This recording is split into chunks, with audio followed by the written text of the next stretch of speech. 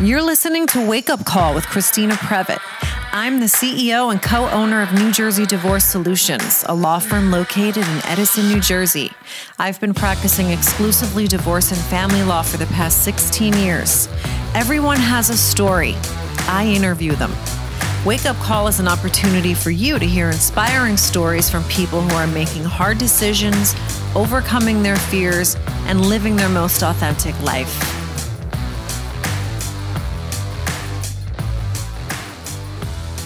Hi, everybody. You are watching or listening to Wake Up Call, the podcast. I'm your host, Christina Previtt, and joining me today for another episode of the #FemSquire series is Sabra Sasson. She is the founder and owner of the Sabra Law Group. She practices divorce and family law in New York City.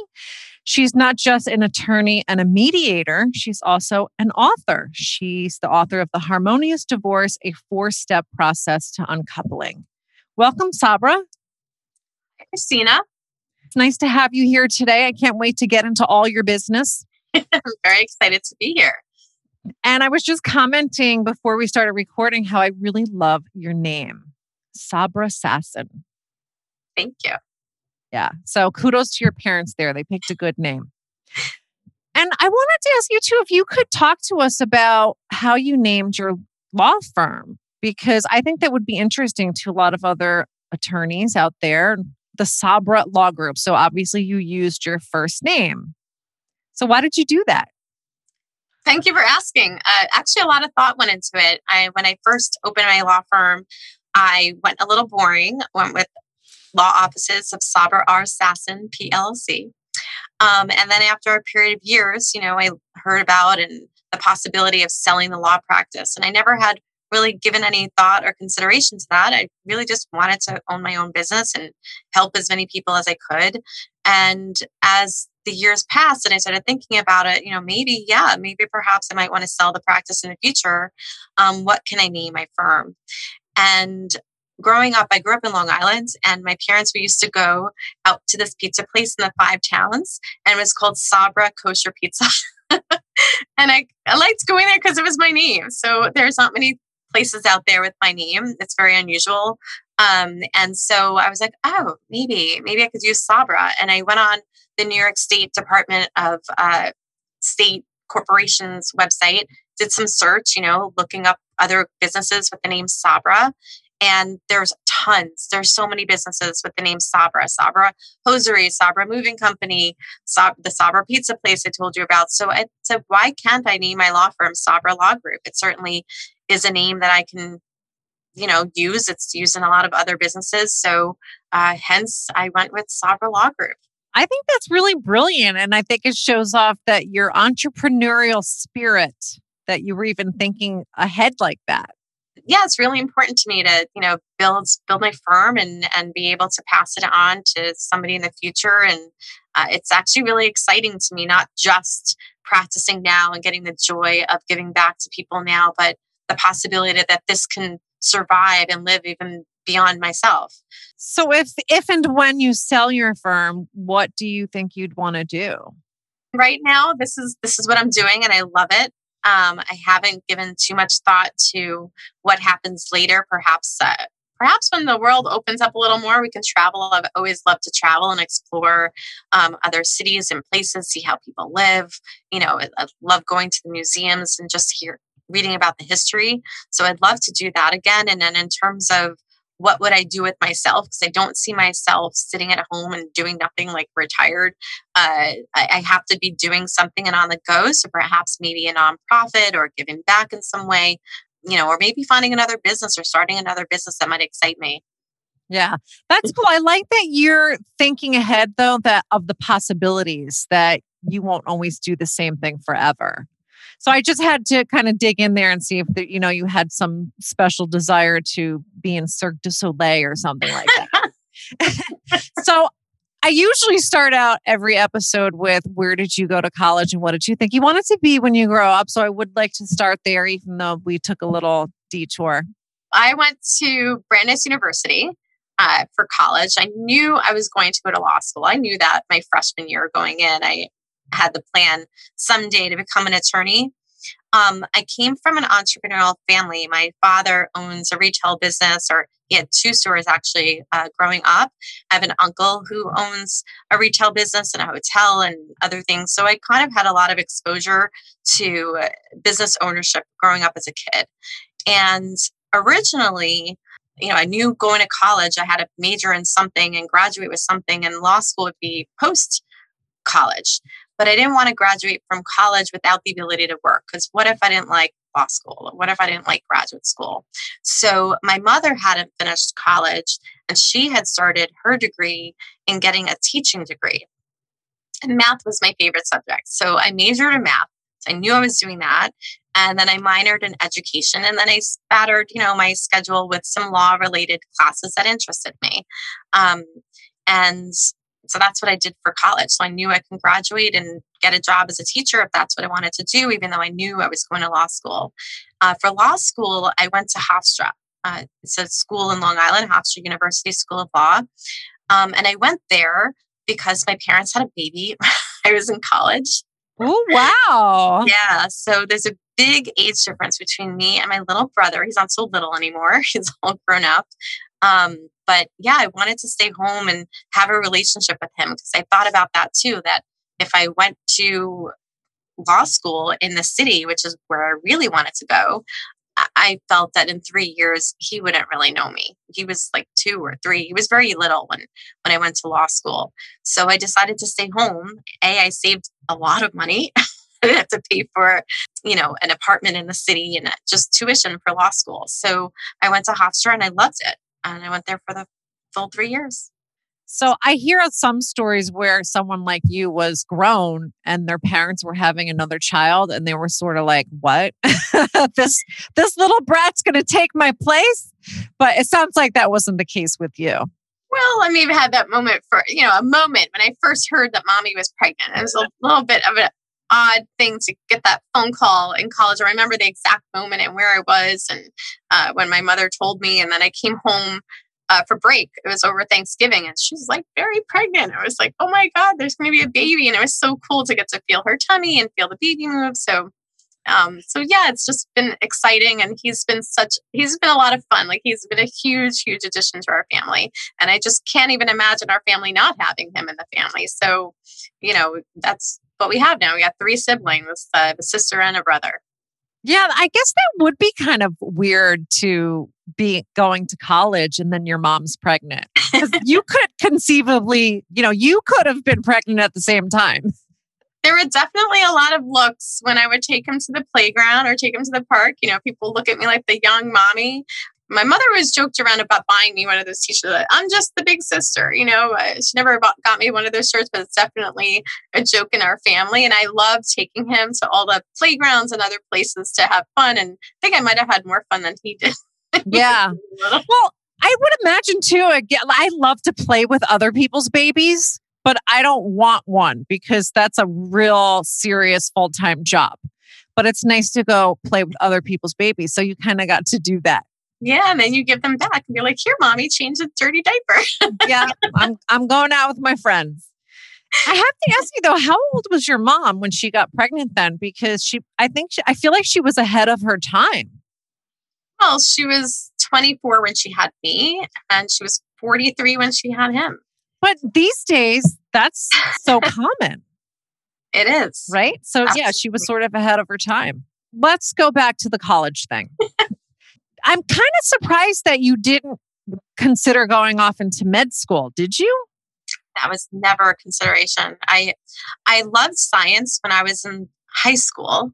I was a big nerd in high school. I was in mathletes, and math was my major. I scored extremely well in all the Regents exams that we take in New York, and I wanted to study math. Which was another issue. When I got to college, I went straight to the math department and I told them, I'm going to major in math. And you know what they said to me? But you're a girl. I was like, okay. What? Yes, it was crazy. I was like, okay. I'm like, but yes, I am a girl and I love math and I'm majoring in it. And it actually made me more determined that I was going to do this despite the fact that they said what they said. And there were quite a few women in our math major. And I'm still friends with some of the girls that were in the same program with me. Let me ask you, who said that to you? Was it somebody in, well, I guess they don't have guidance counselors, but academic counseling? They said that? It wasn't a professor. He was like maybe a teaching assistant or something like that. I forgot. I remember who the person was who said it to me, but he definitely wasn't a professor, but he was a teacher there. Wow, that floors me. Yeah, it was kind of crazy. I'm glad it didn't deter you. I'm a very headstrong person. When I decide on what I want and what I'm doing, and I had it all planned out. I know a lot of people who go to college, they don't know what they want to major in the first couple of years, but I knew. I don't know. I knew what I wanted to do. I knew what my major was. Although I did have in the back of my head that it could change, and that was okay too. But I definitely went in and I had a plan. Well, I can see that about you. I can see you're a planner and you think ahead, hence the name of your law firm. So the reason I was asking about the med school thing is I'm sure you've heard the joke that lawyers go to law school because they can't do math. Have you heard that before? I have not. Well, they probably don't say that to you because you're good at math. So then why did you go into family law? Why didn't you pick something like tax or, something that's really focused on numbers? Funny you should ask. So actually, when I went to law school, I had a plan there too, right? So I plan a lot of things, or at least I have ideas and thoughts, of what I might want to do or what is motivating me. So my grandmother had dementia when I was in college. And so I remember when she was in the hospital and the way the doctors would talk with my mom and, the kids and all of us. And it felt like they were more treating the patient. They didn't recognize that, even though we're not technically the patient, we still need some care and spoken to in some level of understanding. And so that got me really interested in estate planning.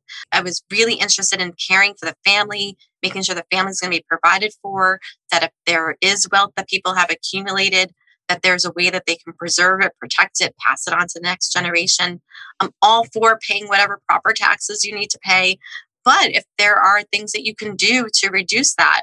So I went to law school thinking I would become a trust and estates attorney. And when I got to law school, I was very interested in that. But I also spoke with a professor in the law school who encouraged me to take a basic federal income tax law class.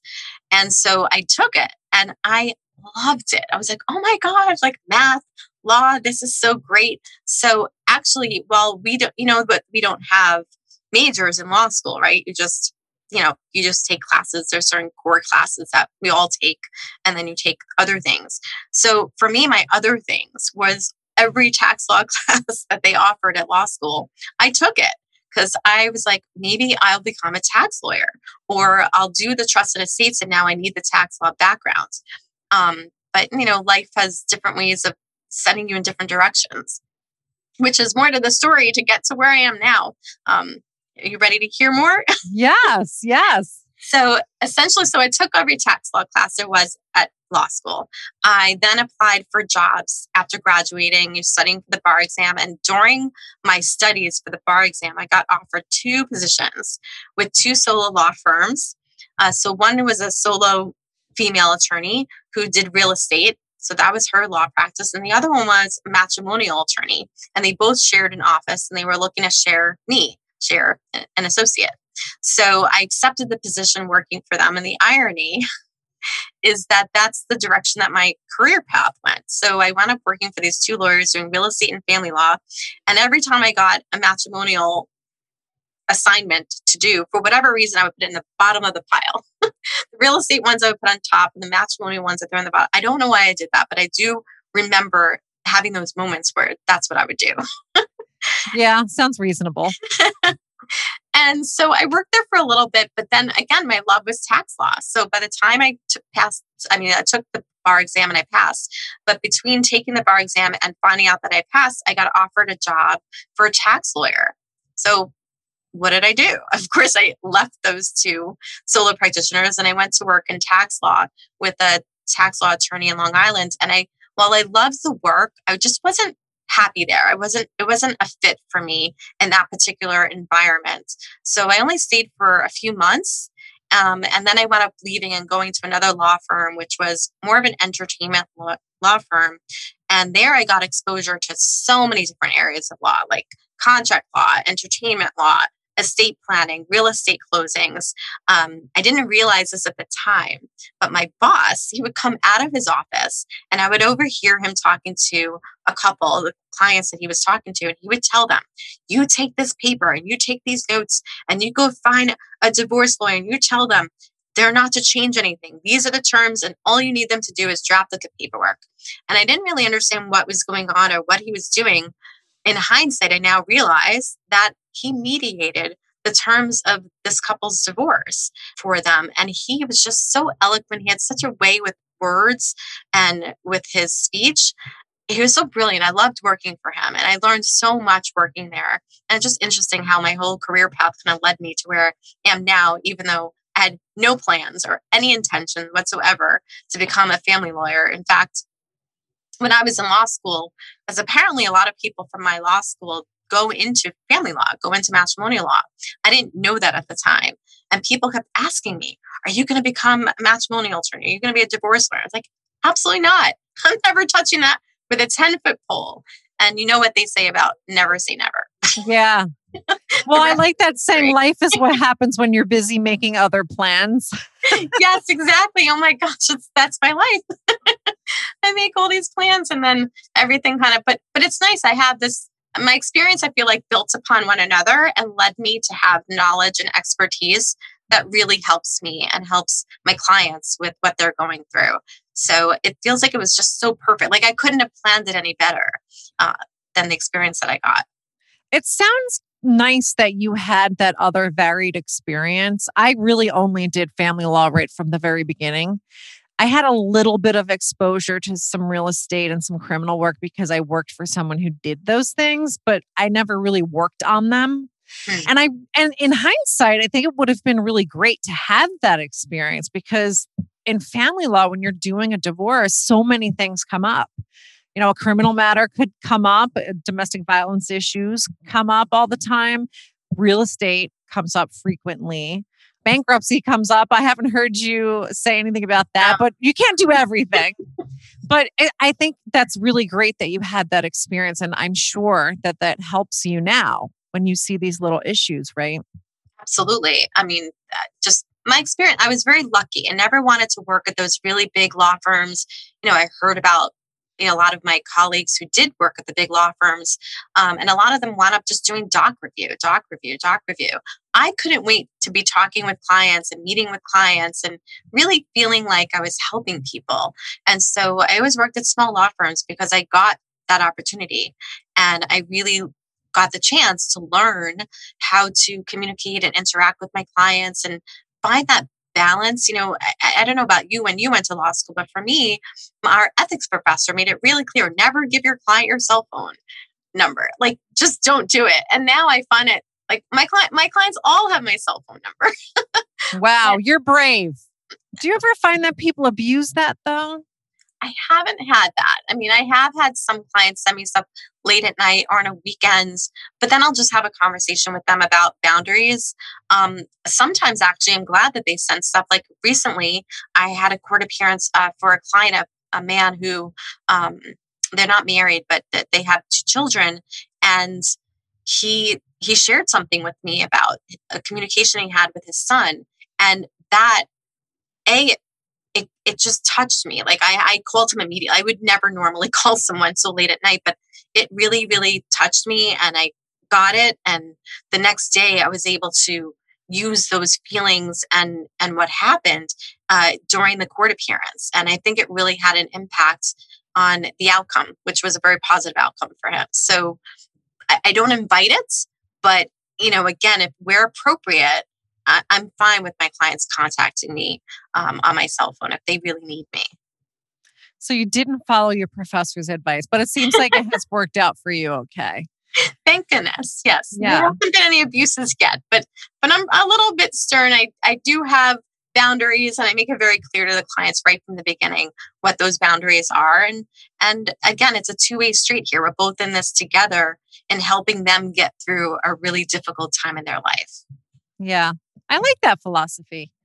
I have to ask you though, when your initial reaction previously to are you going to do family law was like, no way. Why? What was your perception of family law then? That's such a great question. And I'm glad you asked it because I do remember why. So on the bar exam, they test family law and divorce is tested on the bar exam. So I took that class in law school because I wanted to be prepared for the bar exam. And I just remember the people that were in the class, the conversations that we had, the opinions. I mean, I don't like to say it, but a lot of men still had these antiquated opinions of women and their value. And I just didn't want to be associated or around those types of discussions. It just didn't feel, I don't know, it just didn't feel like something exciting or something that I wanted to do. Now, all these years later, I have a very different perspective on it. Again, I didn't look to do this area. I was married a long time ago and got divorced. And that's actually what piqued my interest in doing this area of work. I don't want anyone else to have to go through the painful, excruciating divorce that I went through. I mean, I had very short marriage. It should not have taken as long as it did. There should not have been so much motion practice in my divorce, but there was. And I'm grateful that the courts were there because I feel like the courts kind of protected me and helped me during that difficult time. So when it's necessary, I think it's great for us to have the court system and have that powerfulness, to really rein things in and get things done. But I don't think that it's necessary for everybody to have that experience, to go through that turmoil and the stress and all the emotional toll that comes with it. Well, I'm sure that is music to a lot of people's ears. But I have to ask you and just talk about whatever you really feel comfortable talking about. But what was it about your divorce that had it that way? And then the other question is, looking back on things, why do you feel like there were things that could have been done differently to avoid some of that? That's really great. I didn't want to fight with my ex. I remember, before the breakup, like before I left, we had a moment in the kitchen where he actually said, like, we can just part as friends. That would have been great. I actually would have been completely open to that. However, there came a time where I felt I needed to leave and I picked up and left. And I'm the one that initiated the divorce. I don't know exactly what was going on in his mind. I still don't know. We've never spoken since it was over. I can only imagine that perhaps he was very hurt just thinking about the way that he thinks. It might have been a little bit of a blow below the belt to him that a woman left him, that kind of thing. And maybe that's where it came from. But he was so angry and so mean. I had hired a law firm that was very mediation friendly before I even really knew what mediation was. And the law firm they invited he and his lawyer to have a meeting with us. And like a half an hour later, they were escorting them out. I was in a whirlwind. I didn't understand what was going on at the time. And I'm grateful for the counsel. They really protected me. But mediation wasn't going to work in my situation. I wish that it could have. I would have loved for it to go down that way. But he really it felt like he put me through a lot during that time. In hindsight, I see it was very short. It was 6 months from the time I filed to the time the judge told us, we got to get this done. But at the time, 6 months when you're, I think I was barely 30 years old. It just felt like a lifetime to me. I just wanted my freedom. I wanted to be done. I wanted to be finished. We didn't have any kids or property or anything together. There was really nothing that should have been holding up this divorce. It should have been over in a couple of hours, but again, had I not had that quote unquote rough experience, or difficult time, if you want to call it, it was probably the worst time in my life. There were a lot of, there were things about myself that I discovered about myself during that time that I didn't know that I was as powerful or had the ability to handle myself in certain ways. And so that was great because now I got to discover my power. I got to discover a lot about myself and my independence. Um, and I also discovered that this was something that really matters to me and that a lot of people need support. They need counsel. They need help and guidance to get through this process because it is a scary process and there's a lot going on there. And you don't know what you don't know. And that's scary. Do you often see yourself in a lot of your clients, men or women? What I see in many of my clients, or what I remind myself of, is that decision, the decision to leave. I was not married for a very long time. I left after 19 months. And even only 19 months in, it was such a hard decision to decide to just get up and leave. I felt like we had already melded, like we were like a unit. And so all those questions, like how do we separate? How do we undo everything? Like I couldn't even tell you. I have no idea. And it took a lot of courage to get up and leave. So I know every time I meet with somebody who tells me that they're either thinking about it or they already left, I know that took a ton of courage for them to get to that point. And I take it very, very seriously. Do you ever share your experience with clients just so that they know that I know what you're going through? I've done it. I do to a certain extent. I obviously don't go into too much detail with them, but to the point that's relevant that I do get where I see that, because sometimes I feel like the client sees me like, oh, she's the lawyer and she's, like there's a different, that we're at a different level, but we're not really at a different level. And so, yes, I know a lot. I'm informed a lot. I'm educated. I'm well trained to advocate for them, but I'm also still a human and I still hear them and I see them, and where it's beneficial for them to get that I get them. Yes, of course, I share my story. I share the parts that will demonstrate to them so that they know that I really, truly get them. It can be hard when you're trying to counsel a client as the attorney. So you're unemotional because you are not emotionally invested or attached to anything that's happening. You are the professional and you can see that the clients obviously are emotional and we understand that. We're not asking them not to be. But there does come a time when you have to make decisions, and the best decisions are made when the emotion is taken out of it. And I know that's really hard for clients to do. So how do you approach that? And did you experience that yourself when you were getting a divorce, that it was hard, even as an attorney, it was still hard to separate the emotion?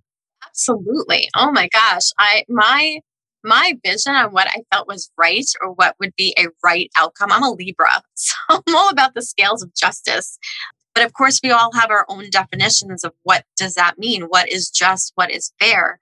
And so I had my own vision of what was just and fair. I wanted the judge to rebalance all of our quote unquote books, so to speak, and rebalance the allocation of how money was spent. And, obviously that's not the role of the courts and that's not what happens in reality. But a lot of people think that way. I get a lot of clients who think that way. So I was very emotional during my divorce. I remember conversations I had with the attorney, and it was hard. But the best advice that they gave me, and I give to my clients all the time: hire a therapist. Go see a therapist. Go see a coach. Go talk to somebody who can hear you and help you work through it. And it's okay. It doesn't make you wrong or anything wrong with you if you're seeing somebody. Going through a breakup or a divorce is like going through a death, and perhaps when you experience someone close to you or a loved one who passes away, you go see a grief counselor. Why wouldn't you take care of yourself during this period of time that's so personal and so sensitive?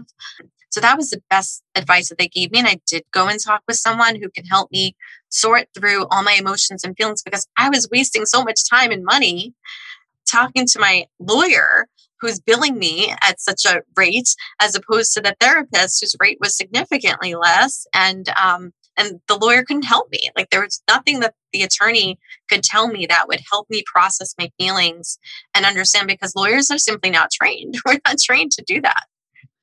I think also too, we're focused on something different. We're focused on the legal aspect of things and getting it done and getting someone the most favorable outcome, which, like I said earlier, is detached from the emotional stuff. I actually tell my clients, I can be more effective for you if I'm not emotional. Right. So one of the things that I've learned is that people want to be acknowledged, or they need to be acknowledged. Again, I'm not a therapist, so I don't know all these things. This is just from my life experience. So I find that if I acknowledge the emotion, I acknowledge that I heard them, I got it, I understand it, I acknowledge that it's okay that they have these feelings. And of course they're right, in feeling the way that they feel. But then I pause and then I'll tell them the law is the law. Like the law is different. The law is not emotional. And I try to make sure that they're hearing me, because, when they're in a place of emotion, being emotional, they're not going to hear the legal part. They're just not. So I find that it's more effective when I acknowledge them and I hear them and I hear the emotional part and I make it right, because it is right and it's okay how they feel. But then I have to get their buy-in to be ready to hear the law part, the legal part. I haven't had too much pushback, thank goodness. I mean, sometimes I have some clients that are extremely emotional, and sometimes I feel like I never get through to them, but then they don't listen to me and they don't go to the therapist, like I say. So, and those divorces will drag on for a while. Those are the ones that take the longest, because they're not taking care of themselves and they wind up actually hurting themselves, because when they're not willing to hear and move through the process, they cause a lot of delays. And then their spouse wants to move things along. And so, then it costs them more money, because then they're getting this motion and like, why are we getting served with motion papers? And, again, it's like a catch-22. Well, much like your experience, things are always more clear in hindsight, right?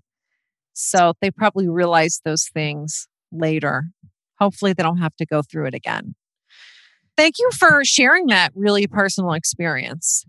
So it sounds like you kind of had maybe a little head start when you started your own place.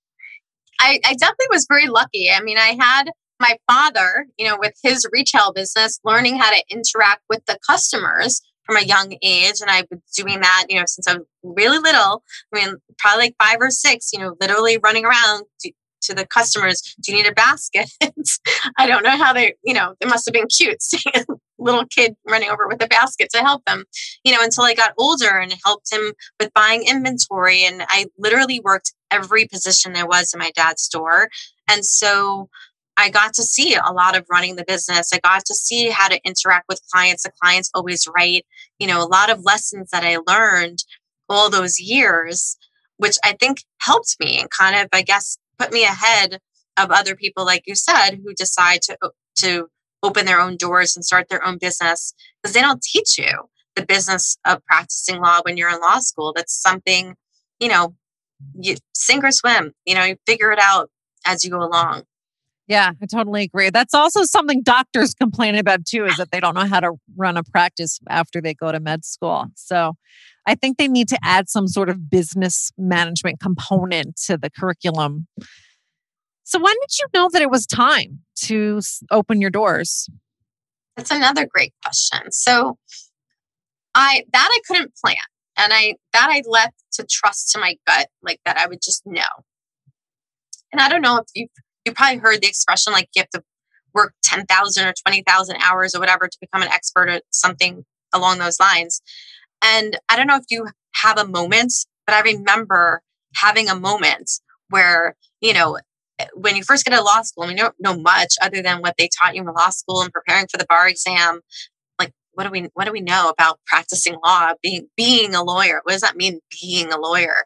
And I always felt like I was kind of like faking it till I make it kind of thing. I was doing all the things, doing all the lawyerly things that you're supposed to do. But I remember having a moment where I was negotiating a contract. I was on the phone with the opposing counsel and we were negotiating an agreement. And in that moment, whatever words came out of my mouth, I was like, something clicked. I was like, oh my God, I feel it. Like I'm a lawyer. It was just like this. I don't know why. It just felt a little different. Something felt different for me. Like I felt like I owned it in that moment. I remember getting letters, from clients saying that they were complimenting me on my work. They were so happy working with me, that I did a great job. And they would address the letter to Sabra, but the last name would be one of the partners' last names. So they thought I was a partner of the law firm. And that also got me thinking, partner of law firm or own my own law firm. So I always felt that someday, I would have my own law firm. So, my dad owned his own business. So why not? Why not me? Why not own a law firm? I think it would be really awesome to do things. I have my own vision. I have my ways of doing things. What I learned from working at other places is really great. That was their way and I did it and it worked out well. But I had my way. And I also wanted to be able to pick and choose what clients to work with. I wasn't always happy working with some of the clients that the firm had. And so I thought that I'd be able to cherry pick, my clients at the beginning, not so much. Now a little bit more, but certainly it's been an evolution.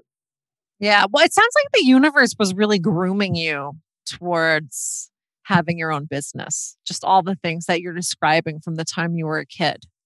Because you go through life and you do all these things, and some of them are small things, but some of them are big things, like big accomplishments, like finishing law school and passing the bar and becoming bar admitted to your state. And, there are accomplishments that I think a lot of us we don't really give ourselves credit. Like, when do we really stop and give ourselves credit for accomplishing those things? Right? Absolutely. And celebrating them. I don't know, growing up, I remember whenever we had something, usually it was dinner, maybe ice cream cake or some way of celebrating certain milestones. But there wasn't like this like big whoosh, this like lots of excitement. And it's just nice. I certainly have met people who really know how to celebrate. I'm like, wow, like I would love to celebrate like that. Like they buy balloons and like make a whole big thing about whatever their achievements were. And that would be an amazing thing for me to adopt at some point in my life.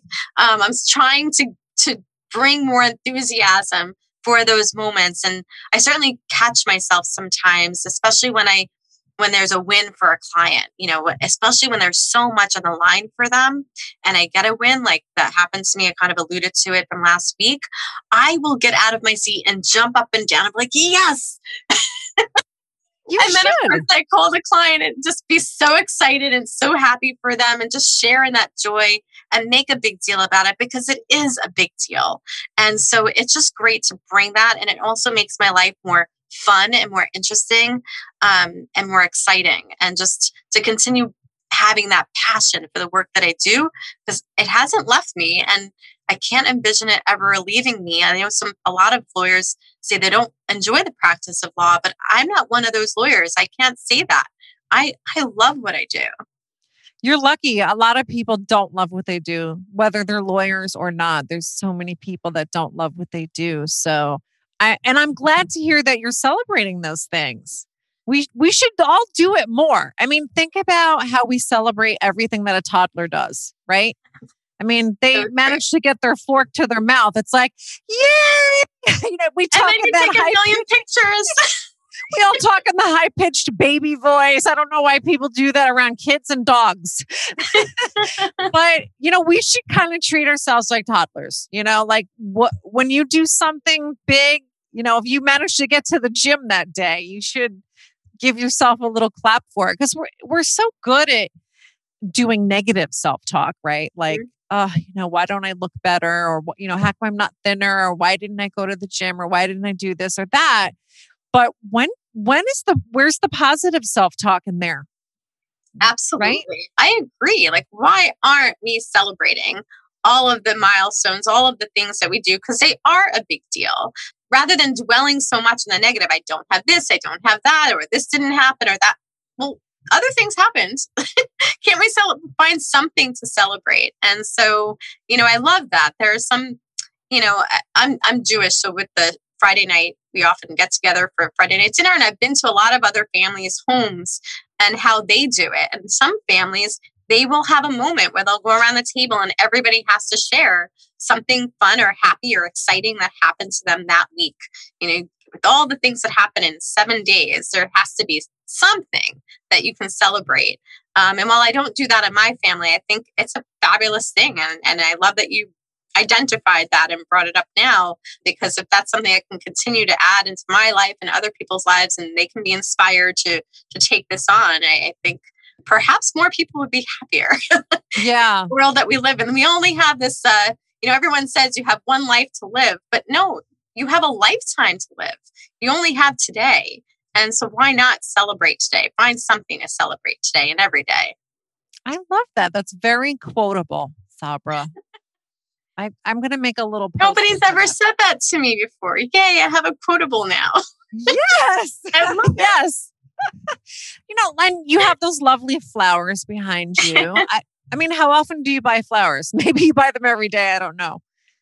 Lately, actually, well, I moved to a new place a few months ago, and I've actually been making sure I have flowers around in my apartment. So every week I buy myself some beautiful flowers. I go with something multicolored like this, or maybe I tend to like pinks or purple. So, it's just something that brightens up my home, and it's so nice to come home and see that.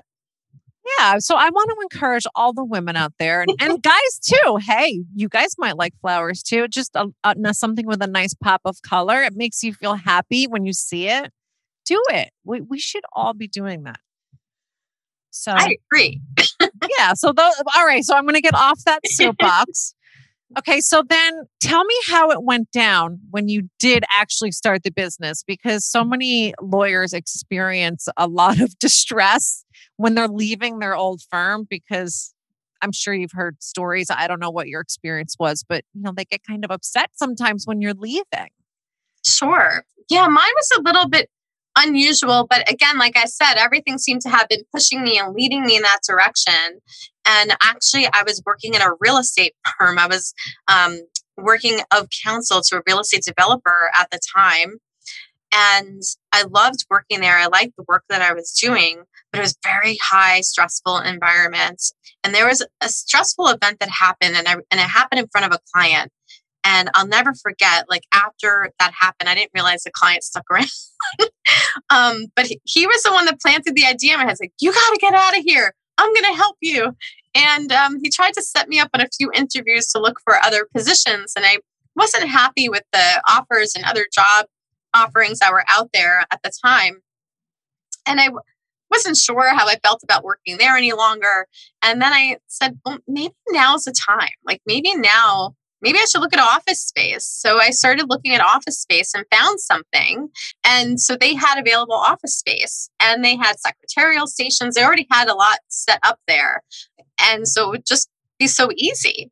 And so I decided, what have I got to lose? I already at that point was divorced, living at home with my parents. So what's the worst thing that can happen? If it wasn't going to work out, I would just still land on my feet someplace. I had the support of my family if I needed it. I was very lucky in that regard. And if I couldn't make it, all right, so I'll apply for another job. I'll work as an associate someplace else. And it was just the timing. The timing felt right for me. There was not much for me to risk or lose. It was an opportunity for me to leap, to jump, and just give it a shot. And so I'm sorry if I'm a little fuzzy on the timeline. So at that time, you had said that you were more inspired to practice divorce and family law after you had your own divorce, but you weren't divorced at that point, were you? So I was divorced at that point already. So I already had been divorced for about a year or so at that point when I started my firm. And I wasn't even thinking about divorce law at that point. I was doing real estate. A lot of the work was all real estate closings, a little bit of estate planning. I didn't do too much of that, but I dabbled a little bit in that. But the primary area of my focus was on residential real estate closings. And so I was doing a lot of that work, seeking out commercial work, to represent people in buying and selling commercial property. And then my mother found an article in the local paper that describes all about taking a 40-hour mediation training. And if she had shown that to me before I had ever gotten married or divorced, I don't think I would have entertained the idea. Of marriage or? No, or of mediation. Of mediation. I don't think I would have entertained the idea of it. And so again, I still wasn't connecting the dots of mediation with divorce. But, I had started my own law firm. I don't have a full practice clearly, right? So it's not filling up so much time. And so I had the time. I had 40 hours of a week to give and dedicate to the training. And so I took it. And the instructor was like, "You're natural at this. We need you in this community. You've got to continue your training." So I took several different trainings in different areas, like people in need of supervision as the PINs, and they had other types of training. And then they had a divorce mediation training.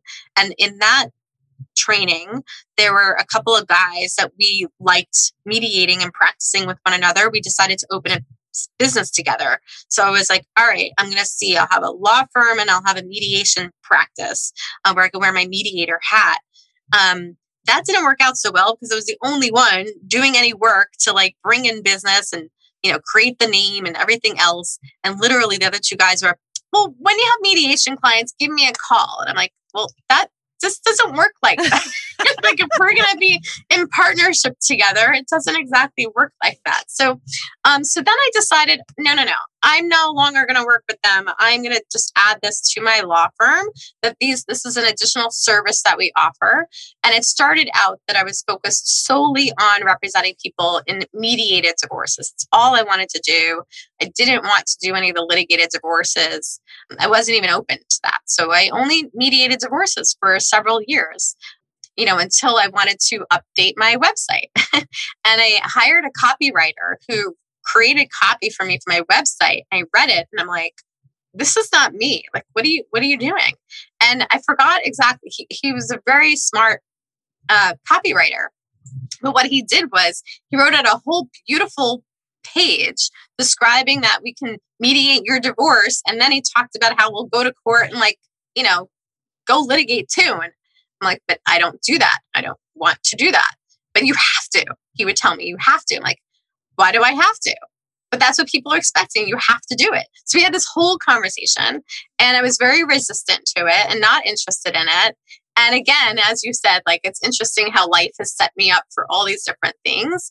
And so I never used his copy for my website. I created my own thing. And I wound up getting some phone calls from people who weren't interested in mediation, but who didn't know how to communicate well and who didn't know how to express themselves well.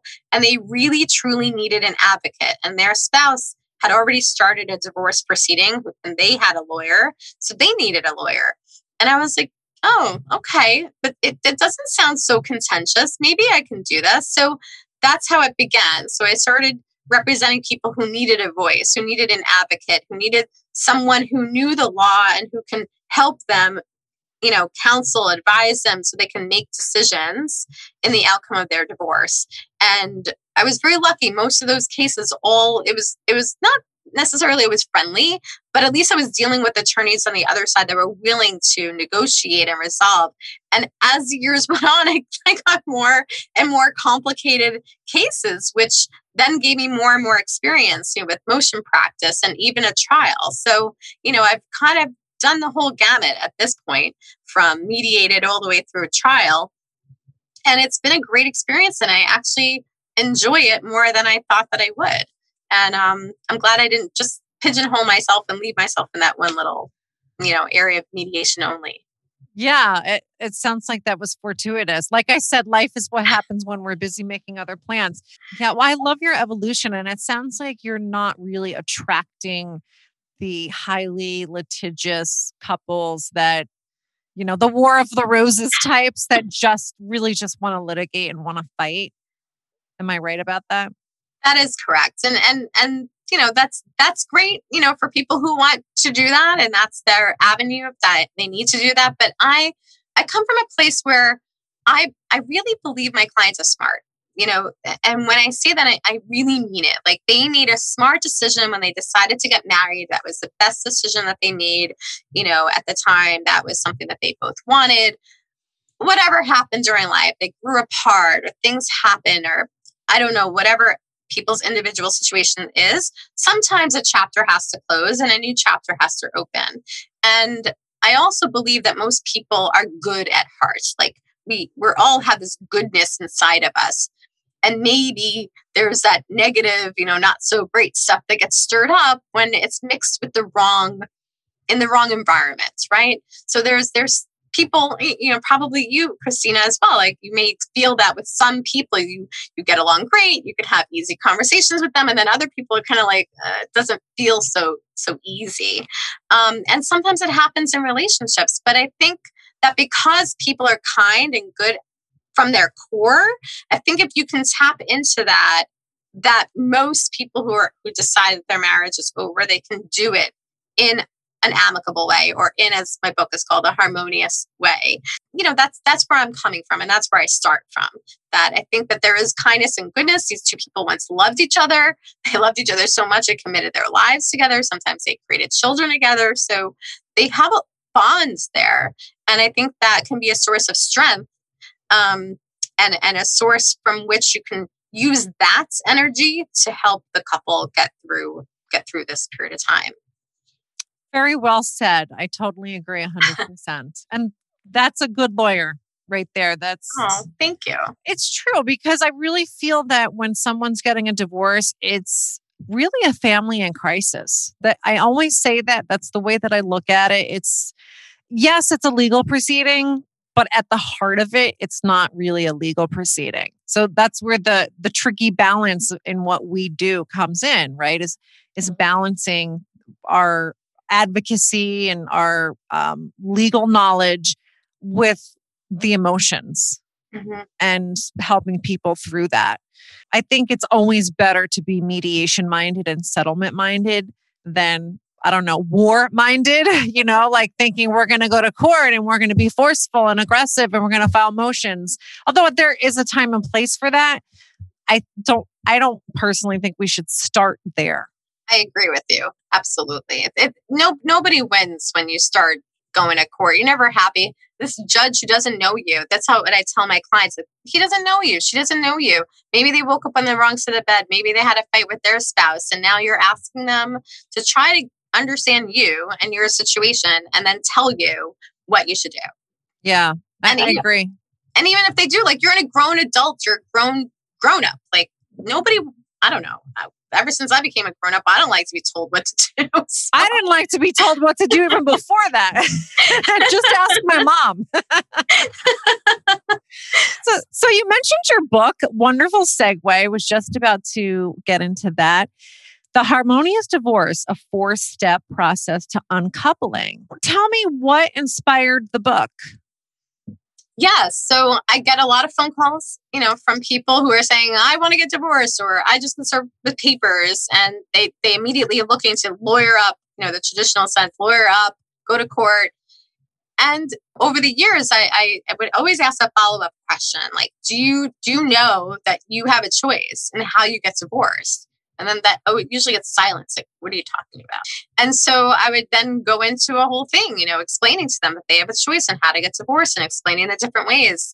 And I was doing this over and over and over again. And so I decided, you know what, as much as mediation has been around for so many years, I think it's close to 40 years at this point, maybe even longer. And so it's been around for so long, but it's still so unknown. It's still so unfamiliar.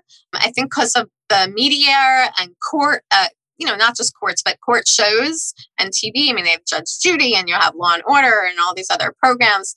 It's still such an unknown, like it's still such an unfamiliar. And so I felt that there was a void, and people, that it needs to be known, like that we just need this information. People don't have the information for whatever the reason is. And so I decided that I was going to write a book and tell people about it, or send them a copy of my book and let them read about it and let them decide for themselves, how do I want my marriage to end? How do I want to say goodbye to my partner of X amount of time?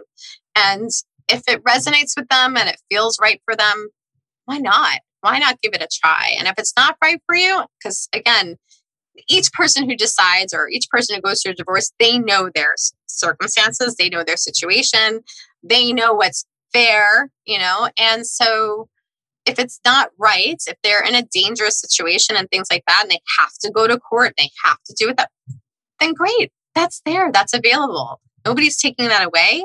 But if people aren't aware that you can be nice, you can have a conversation, there can be a discussion, there can be, what you want, what they want, and reach some happy medium that everybody can live with, why not give that a try?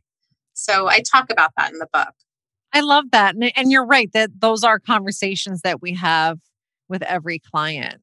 And I think putting it out there for the rest of us, for the rest of the world that maybe doesn't end up in your office is great. I would love to see people pay less attention to the way divorce is portrayed in the media. And I love that you said that, because I always wonder, where does this perception come from that divorce has to be so ugly and so disrespectful, and people have to be, like you said, just mean to each other, that they can't just be nice and respectful and kind to each other when they're getting a divorce. I don't mean to make it sound like we should all be holding hands and, singing kumbaya. Yeah. But we definitely see the very nasty side of things. And I've always wondered, why do people feel like they need to do that? I don't know what the answer is. I do think what you said, what we see in the media and the way it's portrayed has a lot to do with it. But I would love to see divorce have less of a stigma or no stigma associated with it, so people can feel like when they're not in a situation anymore that's good for them, that they can feel comfortable leaving. And that brings something up for me, the way that you just said that. And I have this conversation with my mediation clients. So any couple who meets with me, once we reach all of the decisions that they made in their divorce, I then have to have a very unusual conversation with them. I literally have to ask them who's going to be plaintiff and who's going to be the defendant. And they just went through this many hours of discussions where they're cooperating and working together to reach a decision in the outcome of their divorce. And now I'm asking them who's going to be plaintiff and who's going to be defendant, who's going to be against who. And it's a really awkward conversation. I would absolutely love to see that we can make a petition to the court, that this couple is petitioning the court to grant them a divorce, to grant an end to their marriage. The same way they apply together to get their marriage license, perhaps they can apply together to end the marriage. Well, that would work for the people that have a settlement. But I agree with you. You know what? You're right. There is a lot of noise for people around who's plaintiff and who's defendant. I've seen people say, well, I don't want to be the plaintiff, because they feel like it's etched in history forever that they initiated it. Why can't it be like an adoption, in the matter of a divorce between A and B? Absolutely. And I think that should be available, that option to be able to file that way together. It just feels, especially for those people who opted to mediate, it definitely would feel better for them to do that, even though from a legal perspective, it doesn't matter who's plaintiff and it doesn't matter who's the defendant. It doesn't make one person wrong or right or better or worse. And they're just a divorce. It's kind of like saying, I'm pregnant. You can't be half pregnant. I don't know if it's a good thing or a bad thing to be pregnant, but you're pregnant. So here you're divorced. Frankly, I use this all the time, this example. I said, when was the last time you asked someone who told you that they're divorced, were you the plaintiff or the defendant? Yeah. I've never heard that question. I don't know. I don't know why that matters to some people. Maybe I'll have to dig a little deeper when the next time it comes up. The book, it'll be available on Amazon. I know it'll be available in Kindle and paperback form, and I'm really, really excited about it. We put a lot of effort into it. In fact, we built a separate website dealing with the book, where there's a lot of freebies and things like that we created, like a whole video series, and a former client wrote a chapter for the book. So that's in there. So I'm really, really excited. I feel like there's a lot that can come out of this, and getting the word out there to the public about this other option. Excellent. Well, I hope I can get a signed copy. Absolutely. You don't even have to request it. For when you're famous one day with that name, Sabra Sasson. Thank you, Christina. Really, I'm serious. I love that name. Tell me what the links are. Send me the links when you have them, because I'd like to include those in the show notes for people that are listening or watching, and they can easily find it. So whenever they're ready, just email them to me and I'll add them to the show notes. Thank you. And I like to end each interview with a little bit of a Proust questionnaire. Okay. Have you ever done one of those? I have not. What is that? Okay, so I totally stole it out of Vanity Fair magazine. If you ever come across a Vanity Fair magazine, the last page is always a Proust questionnaire with some celebrity or public figure. And they didn't make it up. It's a series of questions. They're supposed to be really basic, like, what's your idea of perfect happiness and things of that nature. And it's supposed to reveal your true character. Oh, wow. Okay. So don't get scared. I might just make a few up. I have a huge list of them and I just kind of pick a few, but I think it's really fun. Nice. Exciting. Okay, so let's start with that one. What is your idea of perfect happiness? That's a great question. To me, I don't know if there is such a thing as perfect happiness, but I definitely think that happiness is something that you choose. And it's about accepting who you are, accepting where you are. I think it's great to have desires and wants that you want more or want something different than what you have. But if you dwell on it, that can make you miserable. And I don't know about you, but I don't like to be miserable. I generally have a very happy disposition. Do I get upset at times? Absolutely. But I don't sit in that for a very long time. So I'm a happy person. And I think it's because I go through that process and I come to a place of acceptance, accepting what things are and what they really are. And if I don't like them, guess what? Miss Planner. I'm going to map out a plan to get what I want. So, to me, that's happiness, just accepting where you're at. I like that. I have to ask you, though, you don't have to answer it if you don't want to, but I know you have a plan. Okay. There's no way you don't have a plan. Can you tell us your plan or any aspect of your plan that you could share? In terms of what? In terms of my life? Yeah. So, I don't know. I have a lot of wish list items and I'm working on them. Sometimes I feel I don't work quickly enough on them because I'm so focused on the here and now, like this book. This book has been a work in progress for a while and I'm just so excited that it's done and formatted and getting out there. I have other dreams of becoming a mother. I have ideas about how that would happen and being married, and I love being an auntie to, my niece and nephew and stuff. And certainly traveling. I have a lot of plans, and of course, building up my nest egg for my retirement. So all of these things I'm working on, I guess I kind of look at them as little projects, but I'm, moving all of them a little bit forward, a little bit at a time, kind of like a race, but I'm not just focused on one thing. I'm focused on, all of them at the same time. Yeah. Juggling a lot of balls in the air. Where's one place you want to travel to? Only one place? I'm sure there are many, but what's at the top of the bucket list? Well, one place that I was saving for something really special because I wouldn't want to go this place alone. I've always wanted to do an African safari. So that's something that sounds really cool. Love to do. I love animals. And so, yeah, that's something that I would absolutely love to do. That sounds nice. Okay. What is your greatest fear? My greatest fear? That's a great question. Not achieving my goals, not achieving the things that I want. Failing and then feeling like a failure. But I don't know. Somehow I know that I'm going to achieve them. But that is a fear. The fear is not having or getting the things that I want. You are not a failure. You could never be a failure. That you could never be a failure. That ship has sailed. It's not happening. When and where were you happiest? Was there a moment that you can remember or just a time in your life? Just so many moments. There's so many times when I was my happiest. Even though the marriage failed, I mean, my wedding day, I was so happy. Like that was a really, really happy day. Graduating from law school, paying off my final law school loan payment, my car payments. That was exciting. Experiences of being in love or feeling in love and just being with somebody that you're loved by. And then even recently, like my last birthday, during this pandemic, which is crazy, I went out with a few girlfriends, and one of them said that everyone at the table needs to say something special about me. And that just made me feel so good.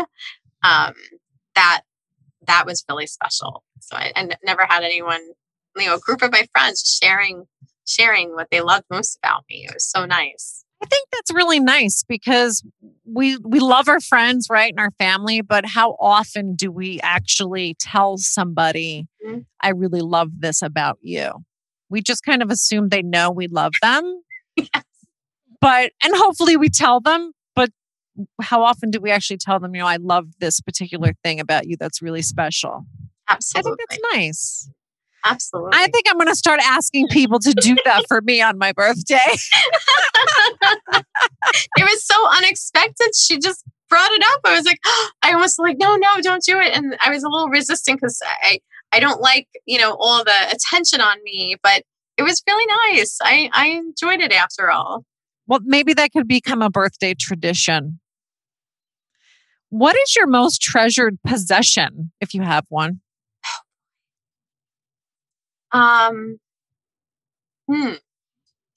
My mother passed away a couple of years ago. So I have a few pieces of her jewelry, and I definitely enjoy wearing it in the right time, or sometimes I'll just wear it alone at home just to have her close to me. So just something like that is very special to me, just to have a piece of her, and just I think that's the most important or prized things, or just I even have things that she gave to me, and when I wear it, just makes me feel connected with her and her love for me. So, well, I'm sorry to hear that you lost your mom. I'm sure she's very proud of you. Thank you. Yeah, that was a tough thing, unexpected, and just one of those things. Again, you don't think you're going to get past it or through it, and obviously never ever forget her, not for a moment, not a day goes by, but you have to come to a place of acceptance, and so that was something. When I lost her, I thought I would never ever be able to be happy again, how can I be happy with her not being here? So that was just like a very strange thing, and I honestly didn't think I didn't think I was allowed to be happy, because she wasn't here. But then I, of course, realized that she wouldn't want that for me. She wants me to be happy. Yeah. She wants me to experience everything that life has to offer. Yeah, it's interesting how life evolves. I remember one time I asked somebody who many years ago, and I hate looking back on the way I asked the question because it seemed horrible looking back on it. But she had lost her husband, and I asked her, when do you get over it? Like, how do you get over it? And, she was very kind in the way she answered it. She said, well, you don't get over it. You just learn to accept it, and you learn to live with it. And, that's all you can really do. Mm-hmm. That is very true. Yeah. So I looking back, I was horrified in the way I asked the question, but she understood what I meant. Mm-hmm. And it really put things in perspective for me. Okay. Last question. Actually two, if I could ask two. Okay. What quality do you most admire in another person, and what quality do you most deplore in another person? So those are the two questions. Okay. The most important quality to me is, well, I guess it's two. It's like, one is listening and hearing me. And the other one is integrity, really honoring your word. If you make a commitment or say that you're going to do something, to actually follow through and do it. And that actually is like the opposite, for the second half of your question, that someone doesn't follow through with the word, even to acknowledge it or just say, I know I promised you XYZ. I couldn't honor that. I'm very sorry.